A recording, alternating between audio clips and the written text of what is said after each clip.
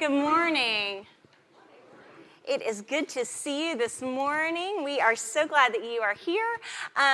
We are, as Pastor Hope said, we are missing Pastor Doug this morning, and next week he's going to be back for good from his world tour. We continue to lift him up in our prayers and are grateful that he is in St. Louis doing important. The word that we use as Methodists is holy conferencing.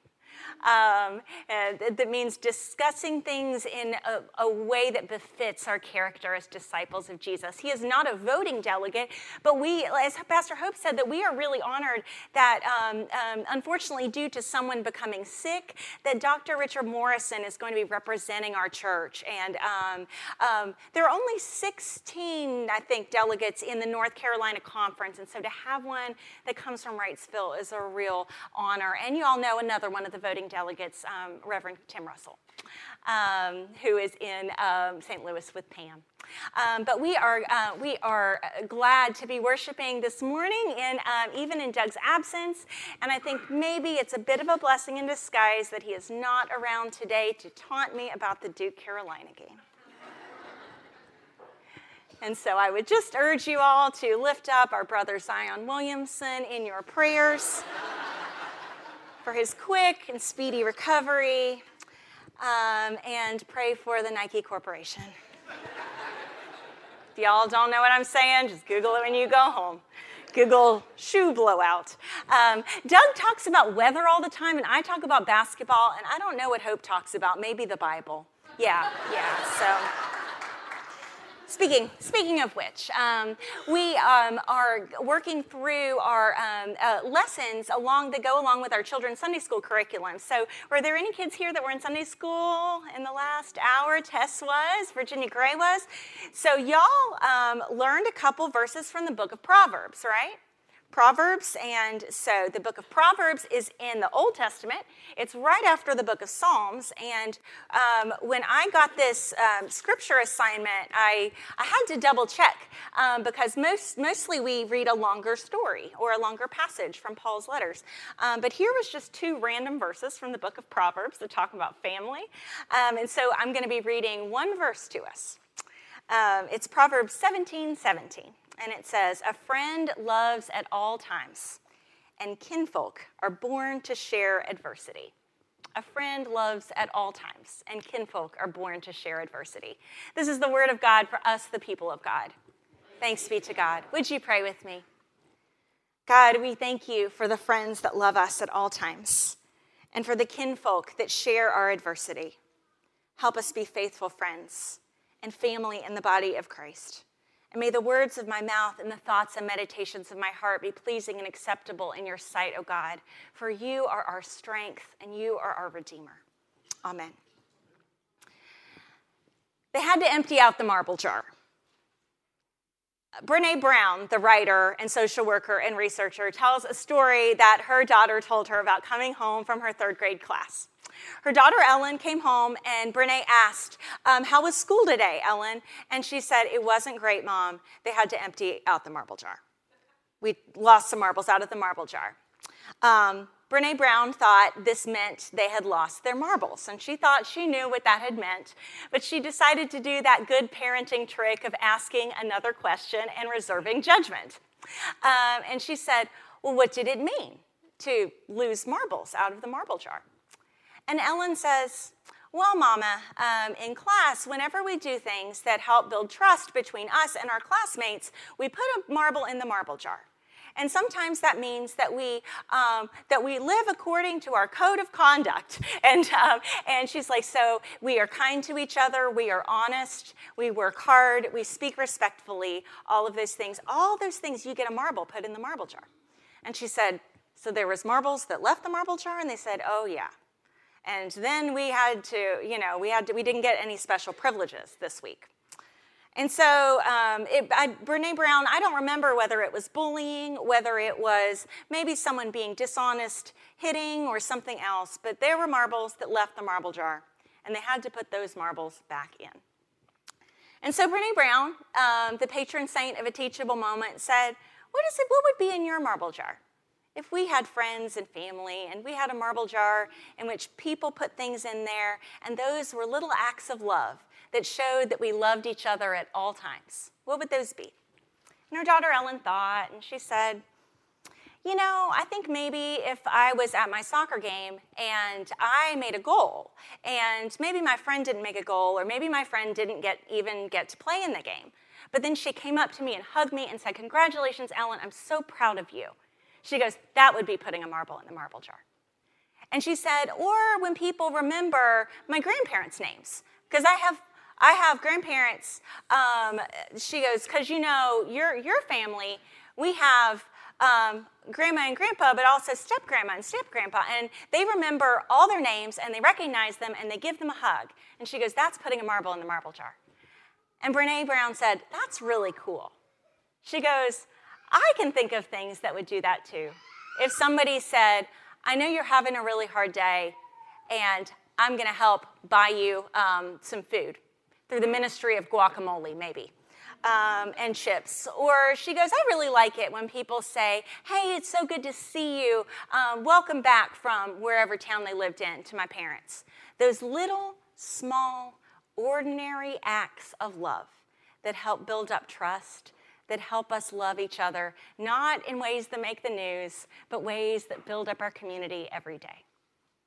I was thinking about that this week, about all those little things that I have in my marble jar friendships. Do you have those? Friends that love you at all times, kinsfolk that were born to share adversity. The book of Proverbs is kind of a funny little book.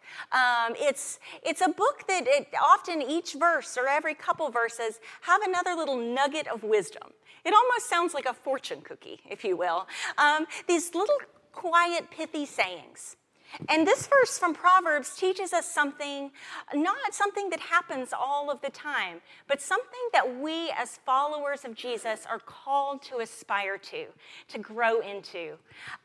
Because haven't all of us had friends that did not love at all times? We remember that, don't we? We remember those times that the marbles were taken out of the marble jar. We remember the times that we took marbles out of the marble jar. We remember kinsfolk, maybe that were not born to share adversity. Maybe there were family that caused us adversity. Maybe there were family whose adversity we caused. But love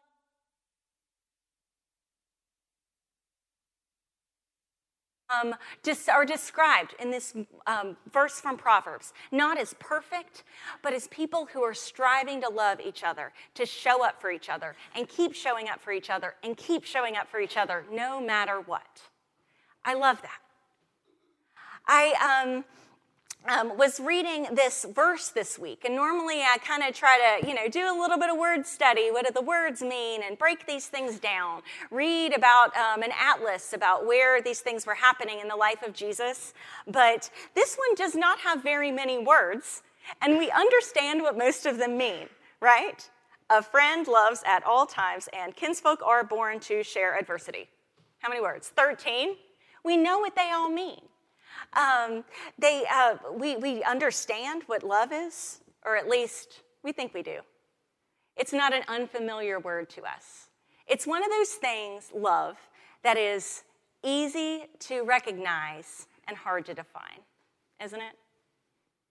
Kind of like family. Some of us have blood family that we love, and some of us have adopted family.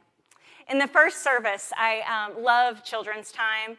I especially love children's time when I'm not doing children's time. No, I also love doing children's time. It's so fun. But we get a funny little view from right here. And after Pastor Hope had taught the children about family and showed that picture of her daughter, Dagny came running back to Wiggle Worship. She was the only child at children's time.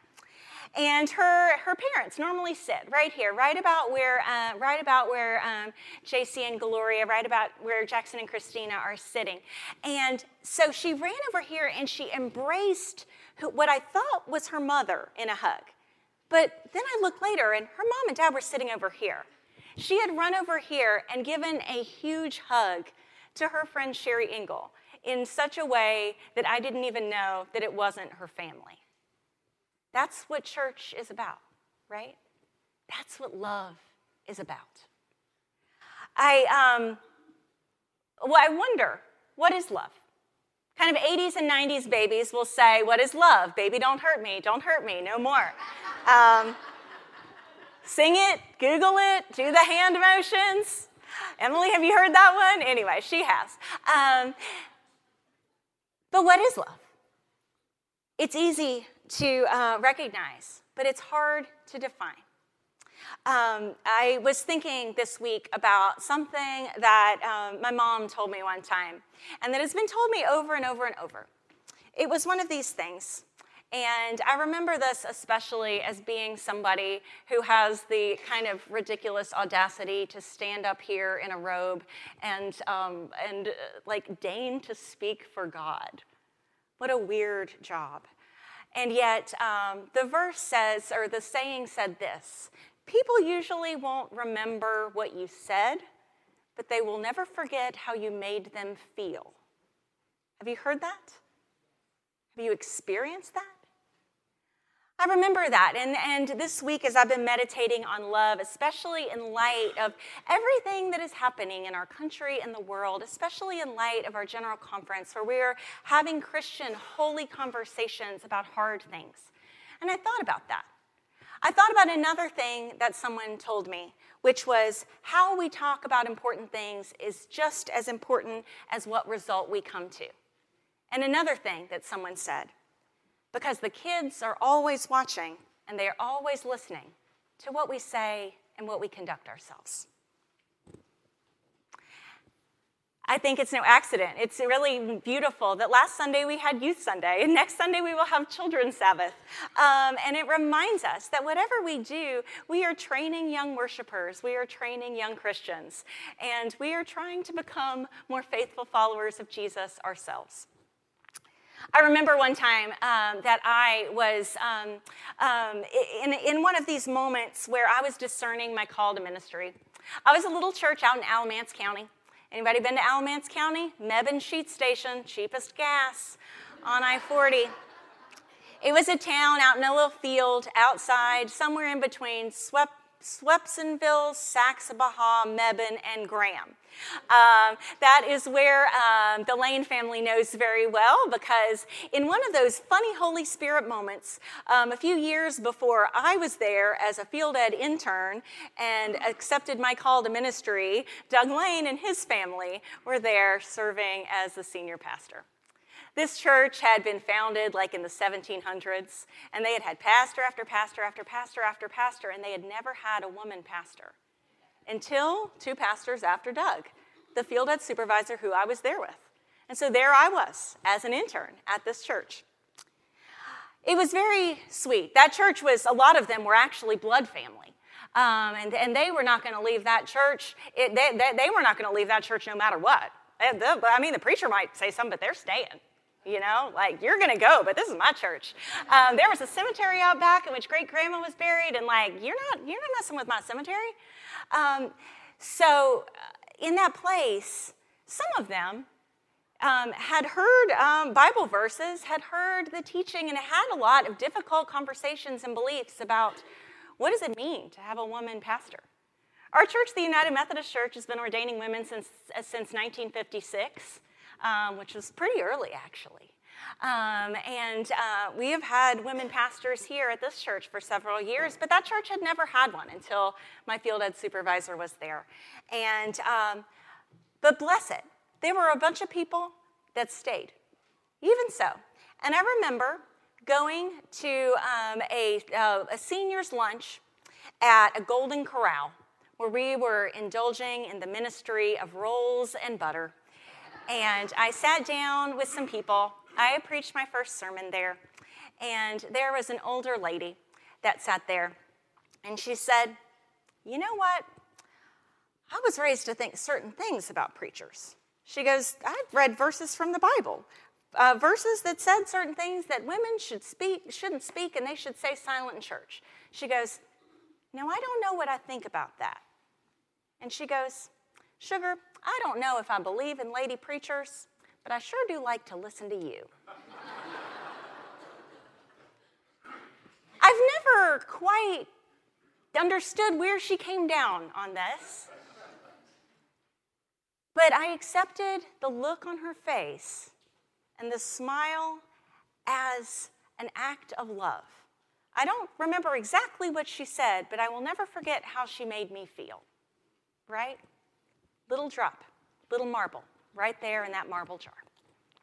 I remember, again, kind of a blog post I wrote a couple years ago on the internet. It was one of these things you think 3 people are going to read, and then somehow it gets reposted, and then somehow you're listed on some blogosphere where people are commenting. I did not pay attention to the first commandment of the internet, which is never read the comments. And in that, I read something that was a little bit different than the response of that lady at the Golden Corral. They had taken a verse of what I said. They said, I had said, I talk nearly all the time about Jesus. What I meant, of course, is, sometimes I talk about God the Father and sometimes I talk about the Holy Spirit. But this person wrote, this so-called, quote, preacher says that she talks most of the time about Jesus. I hate to hear what she's teaching the rest of the time. It was anonymous. I don't know exact wording, but I will never forget how that made me feel. And that was a little marble that was thrown out on the floor, right? I think about this, and this has been going over and over in my mind, these sorts of things. And this is just a small thing, but I know that you have moments like that for you. I was thinking about what the Apostle Paul taught us about love. He taught in the book of 1 Corinthians, chapter 13, a passage that's very familiar to a lot of us. You've probably heard it read at a wedding. It's one of these that we can kind of quote by heart. It's one of the most beautiful passages of Scripture, but I think we forget that it wasn't originally written for a couple or for a family. It was written for the family of the body of Christ. You see, in the book of 1 Corinthians, if you read it and you read the book of Acts, you can tell that the body of Christ has not always had our act together. That we are beautiful people that love at our best at all times, and sometimes share adversity, and sometimes we don't, and we are called to do better. In the book of 1 Corinthians, it talks about communion. And now this was not communion with a tablecloth, with special practices with the ushers telling everybody to come forward and a gluten-free station. This was communion that was a whole meal. The early Christians would gather together. They called it a love feast. And they would get together, and the brothers and sisters who were born, who were related not by blood, but by the waters of baptism. And they would get together, and they would share dinner together, and they would talk, and they would do life together. And so Paul says in 1 Corinthians, just a couple chapters before 13, he talks about, in this passage, abuses at the Lord's Supper.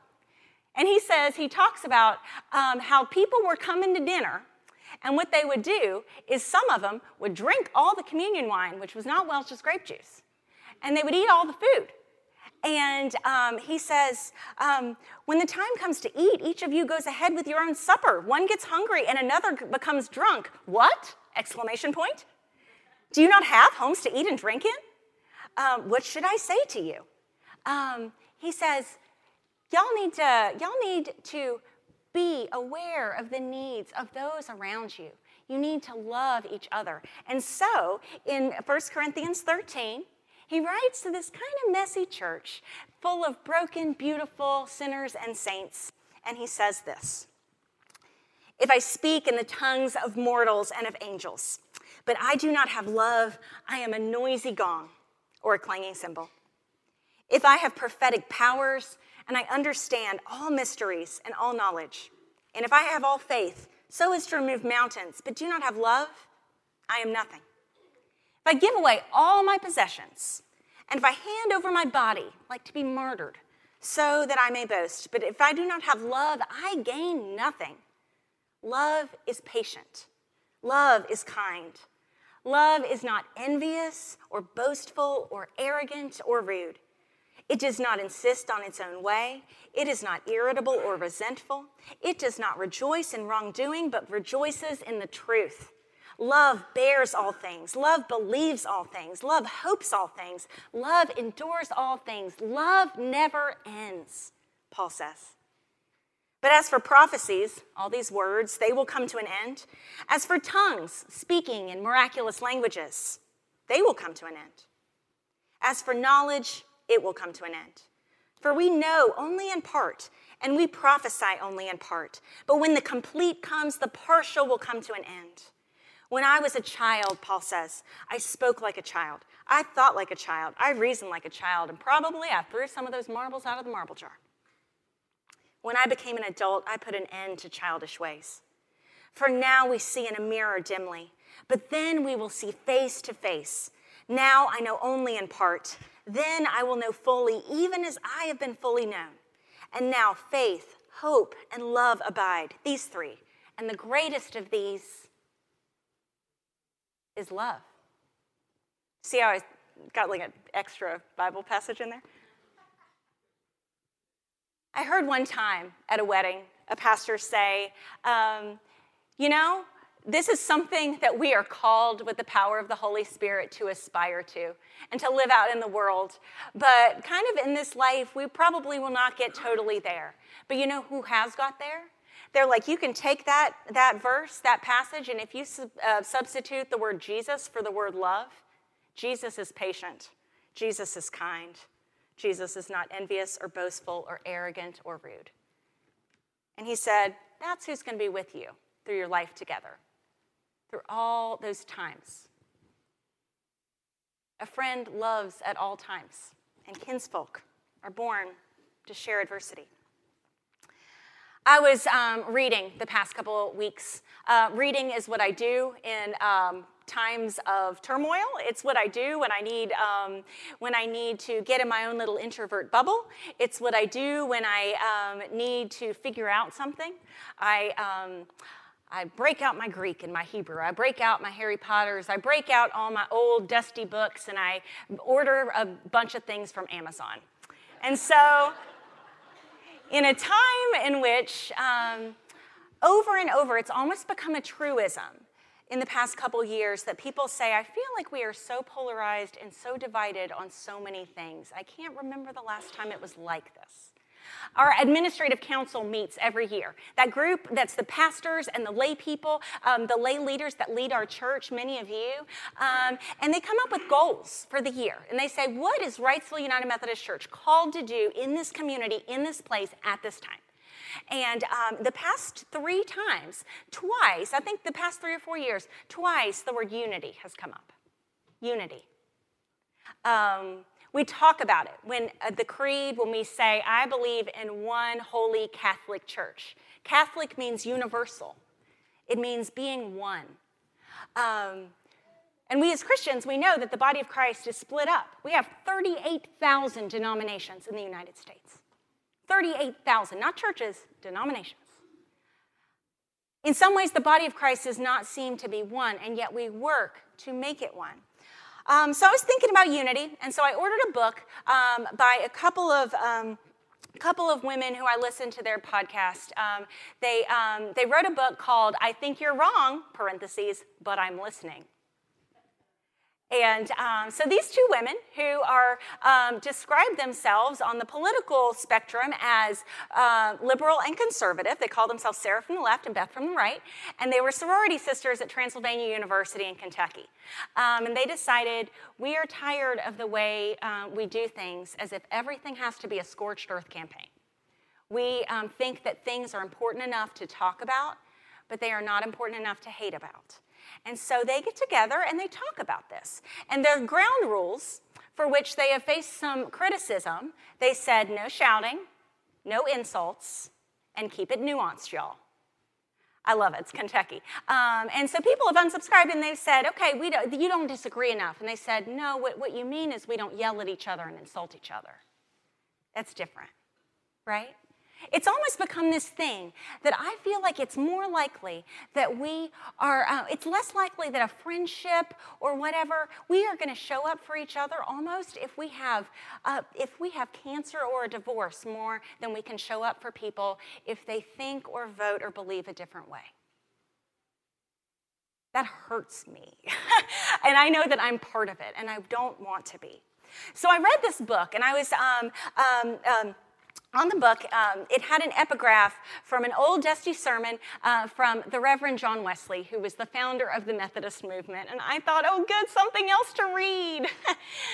But it was like a blast from the past, because I remembered when I was in divinity school and how I decided to become United Methodist. Part of what sealed the deal for me was reading this sermon. It was a sermon called The Catholic Spirit that John Wesley had written in the 1700s. He was writing it to the Methodists, which at that time were within the Church of England. But he was also writing it to send out to the Catholics and the Presbyterians and the Quakers and the Mennonites and everybody in between. And the basic gist of the sermon says this: I think it is very important to know what I believe and to believe what I believe, to search the scriptures, to pray, to think about things through the important lenses, to interpret scripture through tradition, through using our God-given reason, through the experience of the Holy Spirit. But we are not going to all come down on the same thing, this side of heaven. And so he said, if your heart is the same as my heart, then lend me your hand. If your heart is as my heart, then lend me your hand. If your heart is full of love for God and for your neighbor, then let's work together. He said this: though we cannot think alike, may we not love alike. May we not be of one heart, though we are not of one opinion. Without all doubt, we may. Herein all the children of God may unite, notwithstanding these smaller differences. These remaining as they are, they may forward one another in love and in good works. If your heart is as my heart, then give me your hand. I thought, well, we could have written that in 2019. And yet, I think that this old sermon gives us a couple things in how we can live together as people who love at all times, who are born to share adversity with each other. John Wesley says, number one, love me, and love me as a brother in Christ. Love each other. Put those marbles in that marble jar. Fail 5 times and say you're sorry 6 times. Show up and keep showing up and keep showing up again. Go and listen, and even if you think I am right 100%, Holy Spirit, hallelujah, maybe, at least listen to the pain of your brothers and sisters, to the joy of your brothers and sisters. Love each other. The second thing he says is, commend me to God in all thy prayers, which means pray for me. Pray for me. He says, pray for one another. And this is not in like a passive-aggressive kind of way. Like, have you ever heard a passive-aggressive prayer request? Like, God, we need to pray for Becky because she's have you seen her lately? That is prayer request disguised as gossip. And, God loves us where we are. But pray for each other. John Wesley says, pray for me that I may become a more faithful disciple of Jesus Christ. Pray for me that even if I am wrong, then God will show me. So we're called to love each other, to pray for each other. The third thing that John Wesley says to do is provoke me to love and to good works. I love that. Provoke is usually like provoke me to anger, right? Provoke somebody to love and to good works. I love the wording of that Stephen minister commissioning. I'm going to take that home because I feel like that's kind of our call, all of us as people of Christ. And I'm grateful for Babs and for Phyllis who are provoking us to love and good works. I'm grateful for all of y'all who provoke me to love and good works. We are not meant to do this by ourselves. We are meant to grow together. I think sometimes we have developed this kind of call-out culture. Do you know what I mean? There are some things that need to be called out. Abuse and violence. We need to protect children and people who are vulnerable and face harm. But sometimes I think there is one volume, and it is like 15 on a scale of 1 to 10. And everything has to be called out. I wonder how things would be different if Also, as part of that, we also called each other out for love. What is it to say, hey, when you, Pastor Hope, are in a room, I feel a calm and centering spirit of the Holy Spirit. You provoke me to love and kindness. What is it to say, for me to say, you know what, Tess, I just really love when you're at children's sermon, and I feel like you are so good at this, you could teach the children's sermon yourself. You provoke me to love and kindness. What would it mean for me to say, you know, Melissa Wagenseller, you are true blue, and if you need something done, Melissa will be there behind the scenes. She won't say anything except when she's ringing bells. But she will be there. You provoke me to love and kindness. Mickey Perry, with that brown chair, you provoke me to love and kindness. We could keep doing this, right? What would it be like if we said, I see you put that marble in that marble jar. I see you, and you're making me be better. The fourth thing John Wesley says is, love me, not in word only, but in deed and in truth. I wonder about the way we are setting an example, not only for each other, not only for our children, but also sometimes as Christians, as the body of Christ, for the world around us that is watching and is hungry for some good news, right? Pastor Hope was sharing earlier that she is fifth generation United Methodist, fifth generation. And Pastor Doug is several generations back. I am not. I'm a convert. I've only been a United Methodist for less than 10 years.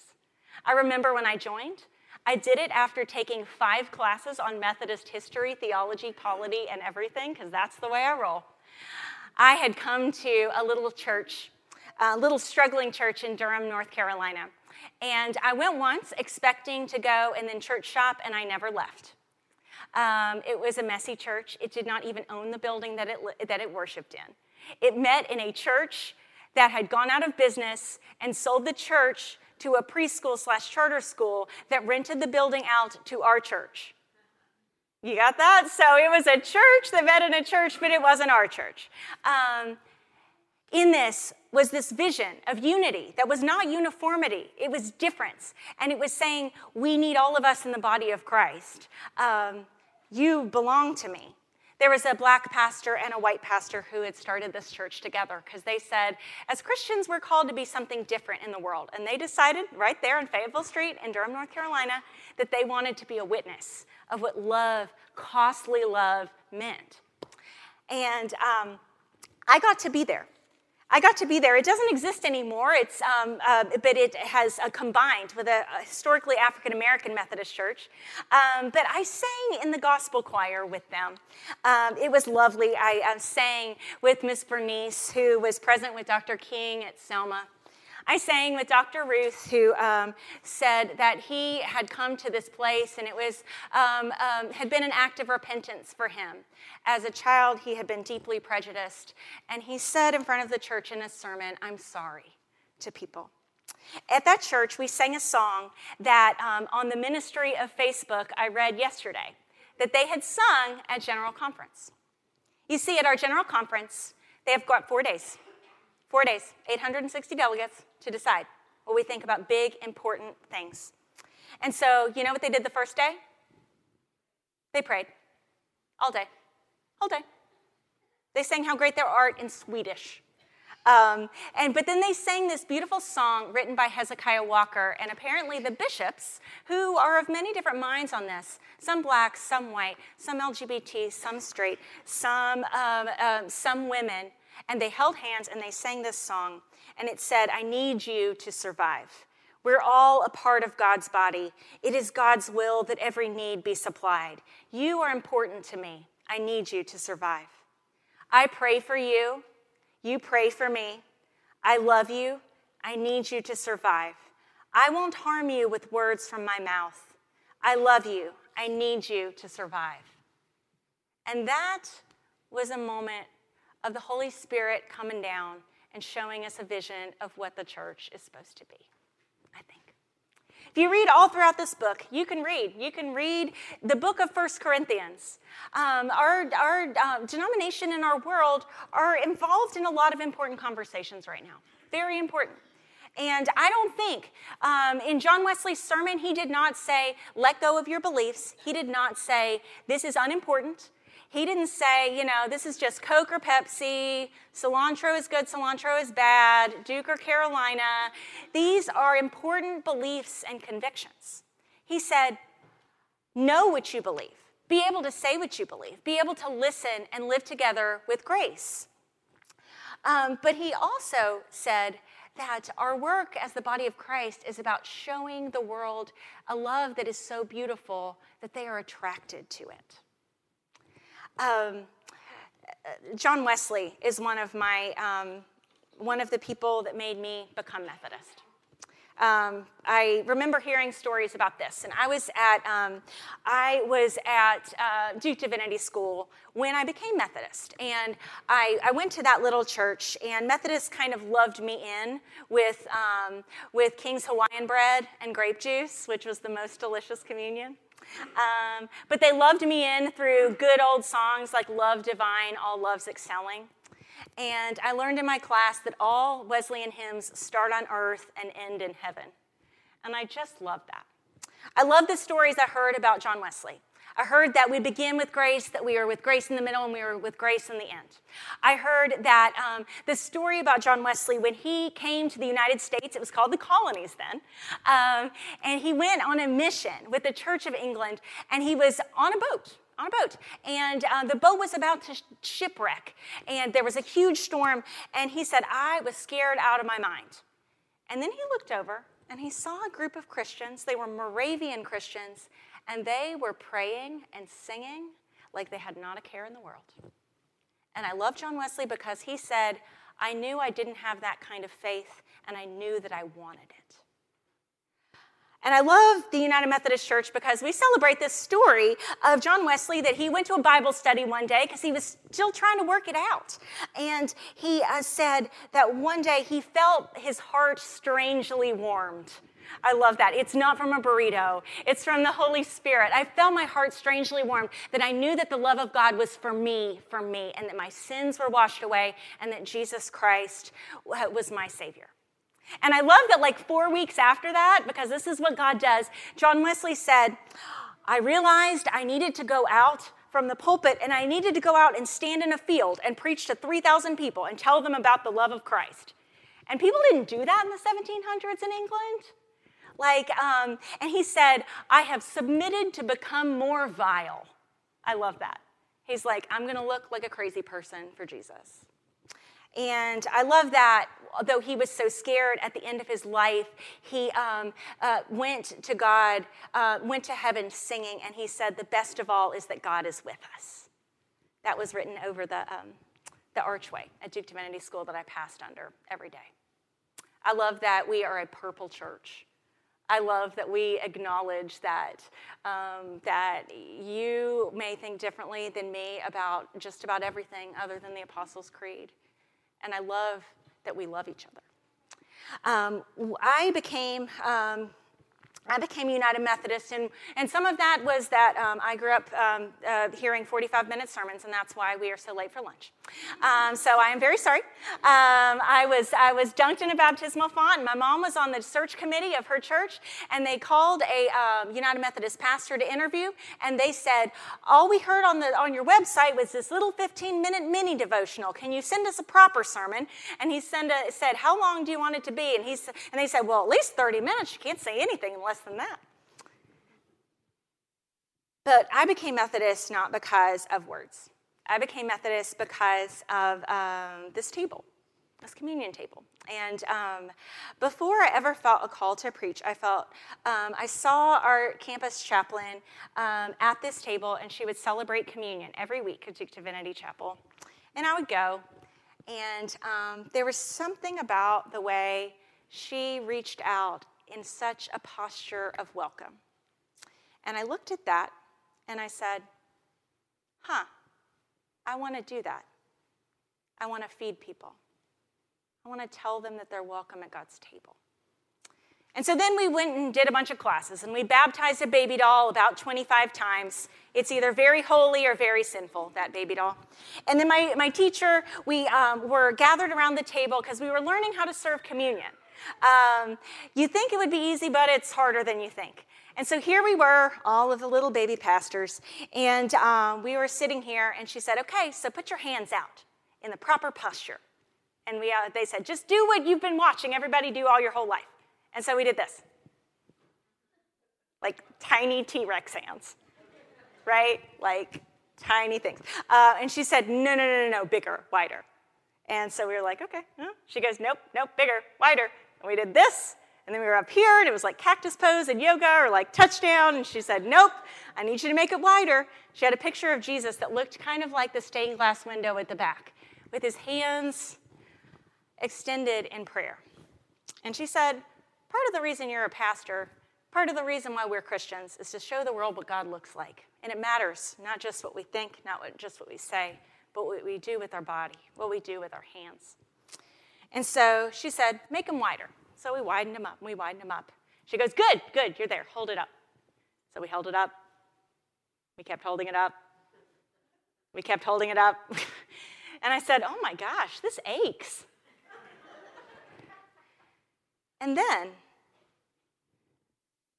I don't remember for the life of me whether or not it was my teacher that said this or whether it was just God speaking it into my heart. And I don't know if it really even matters. But she said, yeah, it aches. Keep holding them up. It's supposed to ache a little. That's how you know it's working. I wonder what it would be like if we, as God's people, held our hands out wide and we said, wider, wider, wider, and we looked at people and we said, you are welcome here. And we looked at each other and we said, I need you to survive. And so brothers and sisters, hold your hands up wide. Oh, the first two didn't do that. Does it ache a little? That's how you know it's working. Amen. And now, if you would rise and sing, we're going to sing first and last of 577.